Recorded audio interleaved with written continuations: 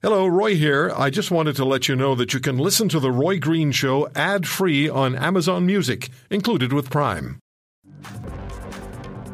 Dan Kelly is with us, President and CEO of the Canadian Federation of Independent Business, the organization that represents small and medium-sized business in Canada. We spoke to Dan many times during the development of the pandemic, and we're back with him now. So, Dan, I was reading the CFIB statement on Federal Economic and Fiscal Snapshot. That's the headline. And it's at cfib.ca. So let me just start at the top. The Canadian Federation of Independent Business is disappointed that today's Economic and Fiscal Snapshot from the federal government did not provide details on how the federal aid programs will be retooled for economic recovery. They really didn't, did they? None at all. I mean, it was useful, of course, to find out just how big the deficit has grown, to learn a little bit more of the spending on various programs, but there was absolutely zero about where we're going from here and what the programs... You know, I get that the federal government can't predict perhaps years down the road right now, but for goodness sakes, they should have been able to tell employers the July wage subsidy is going to look like this in July. And that didn't happen. No, and it's July. It is, you know, it was deeply disappointing. Many businesses were hoping that they would provide some understanding of what the programs were going to look like as we begin to move from the emergency phase to the recovery phase of COVID-19. But there was none of that in there. And we need to hear what that's going to look like. Many are, you know, businesses want to get off subsidies. They want to go from subsidies to sales, but the sales are just not there yet, and we need to know what the support's going to look like if these businesses are going to survive. Yeah. If businesses wanted to be subsidized, they would have gone to work for the public sector. Well, you know, you raise a very good point. The public sector kept their paychecks intact. Business owners have had to incur tens of thousands of dollars of debt in order to keep through this. We're, in fact, doing some number crunching right now of what the overall debt figure is for a small business owner during the pandemic. But it's right. It looks like it's going to be measured in the hundreds of thousands of dollars. So while the Prime Minister says that, you know, that the government took on debt so the Canadians didn't have to, clearly that didn't include small business owners because they've had to take on lots and lots of debt just to survive. Yeah. I received an email this morning from a small business owner in Hamilton, Ontario.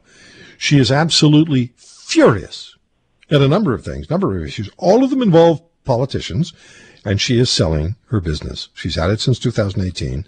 You can tell by the wording in the email, it really means a lot to her, but she has lost her confidence, lost her energy, and she does not believe that the political process knows what it's doing. Now, let me back that up from a line from your CFIB statement on the Federal Economic and Fiscal Snapshot. This really bothers me.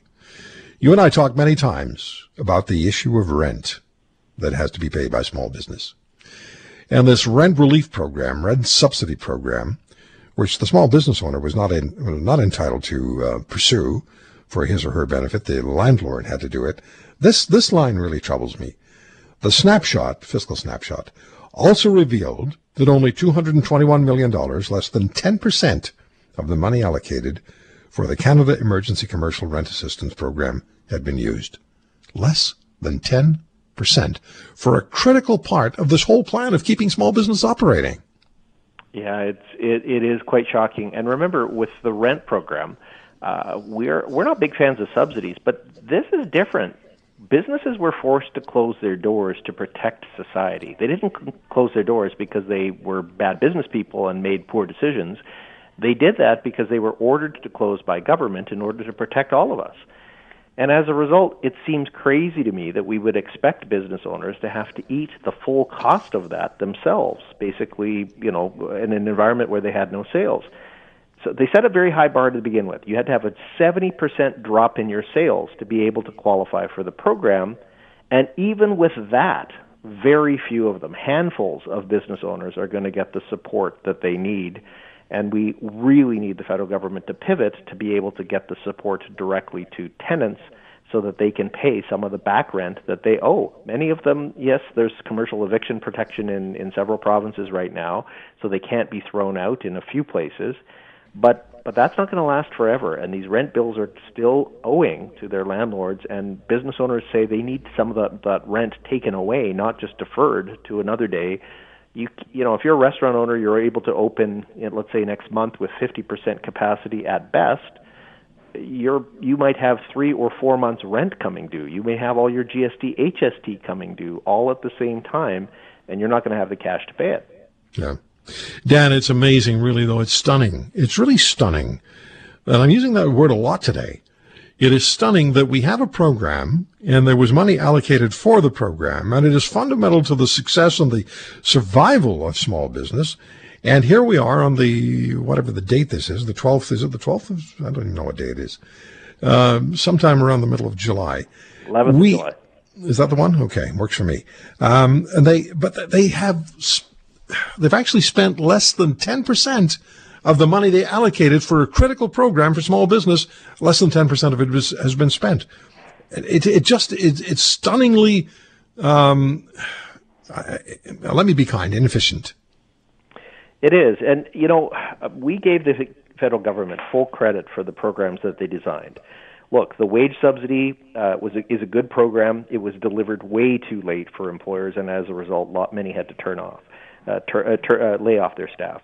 The CEBA loan program, also a good program, but cut out many business owners, and we've been pushing for expansion for that program for some time. But the rent support program is a real disaster. It was introduced because many provinces, including provinces I would add with conservative premiers, were too slow in acting. And as a result, the business owners were hung out to dry. The feds came to the table with some money. The provinces added to it. We were optimistic that there might be some relief on the table. But the program design has not worked. And what worries me the most, Roy, is that the energy seems to be sapped from this federal government right now. They introduced some of these programs. I was careful not to be too critical because everybody was hustling to get these things into place with very little time. And they did some good work. But now they're making an announcement, and then 2 months later they're getting around to implementing it. Well, a life raft that you have to swim for 2 months to connect with is not particularly useful. So we need to do a lot better if we're going to have more of these small businesses survive the COVID-19 epidemic. And I have to tell you, many of them are reporting that they're a long way from recovery. Less than a quarter of small businesses have said that their sales have returned to normal. So 75% are underwater right now. Wow. The problem can maybe stated this way, or at least my way of putting it. You have entrepreneurs. The survival of entrepreneurs is being managed by bureaucrats. Doesn't work.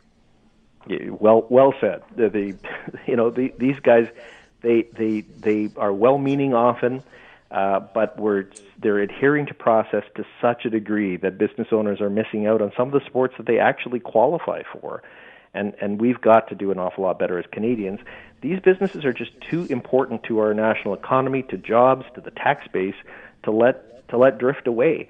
And our new number, you and I have talked about this several times, Roy, but the number that seems to be focusing in right now is that 15% of business owners are telling us that they are not expecting to make it. And these are not just business owners thinking they might not make it, but are actively planning bankruptcy or winding down their business as a result of this. So the person that wrote to you is certainly not alone. She's very upset, extremely upset. I really don't even want to read the email because she's that angry. And I think if I read the email, it'll just make her more angry. But I understand the sentiment. If you want to hear more, subscribe to The Roy Green Show on Apple Podcasts, Google Podcasts, Spotify, Stitcher, or wherever you find your favorites. And if you like what you hear, leave us a review and tell a friend. I'm Roy Green. Have a great weekend.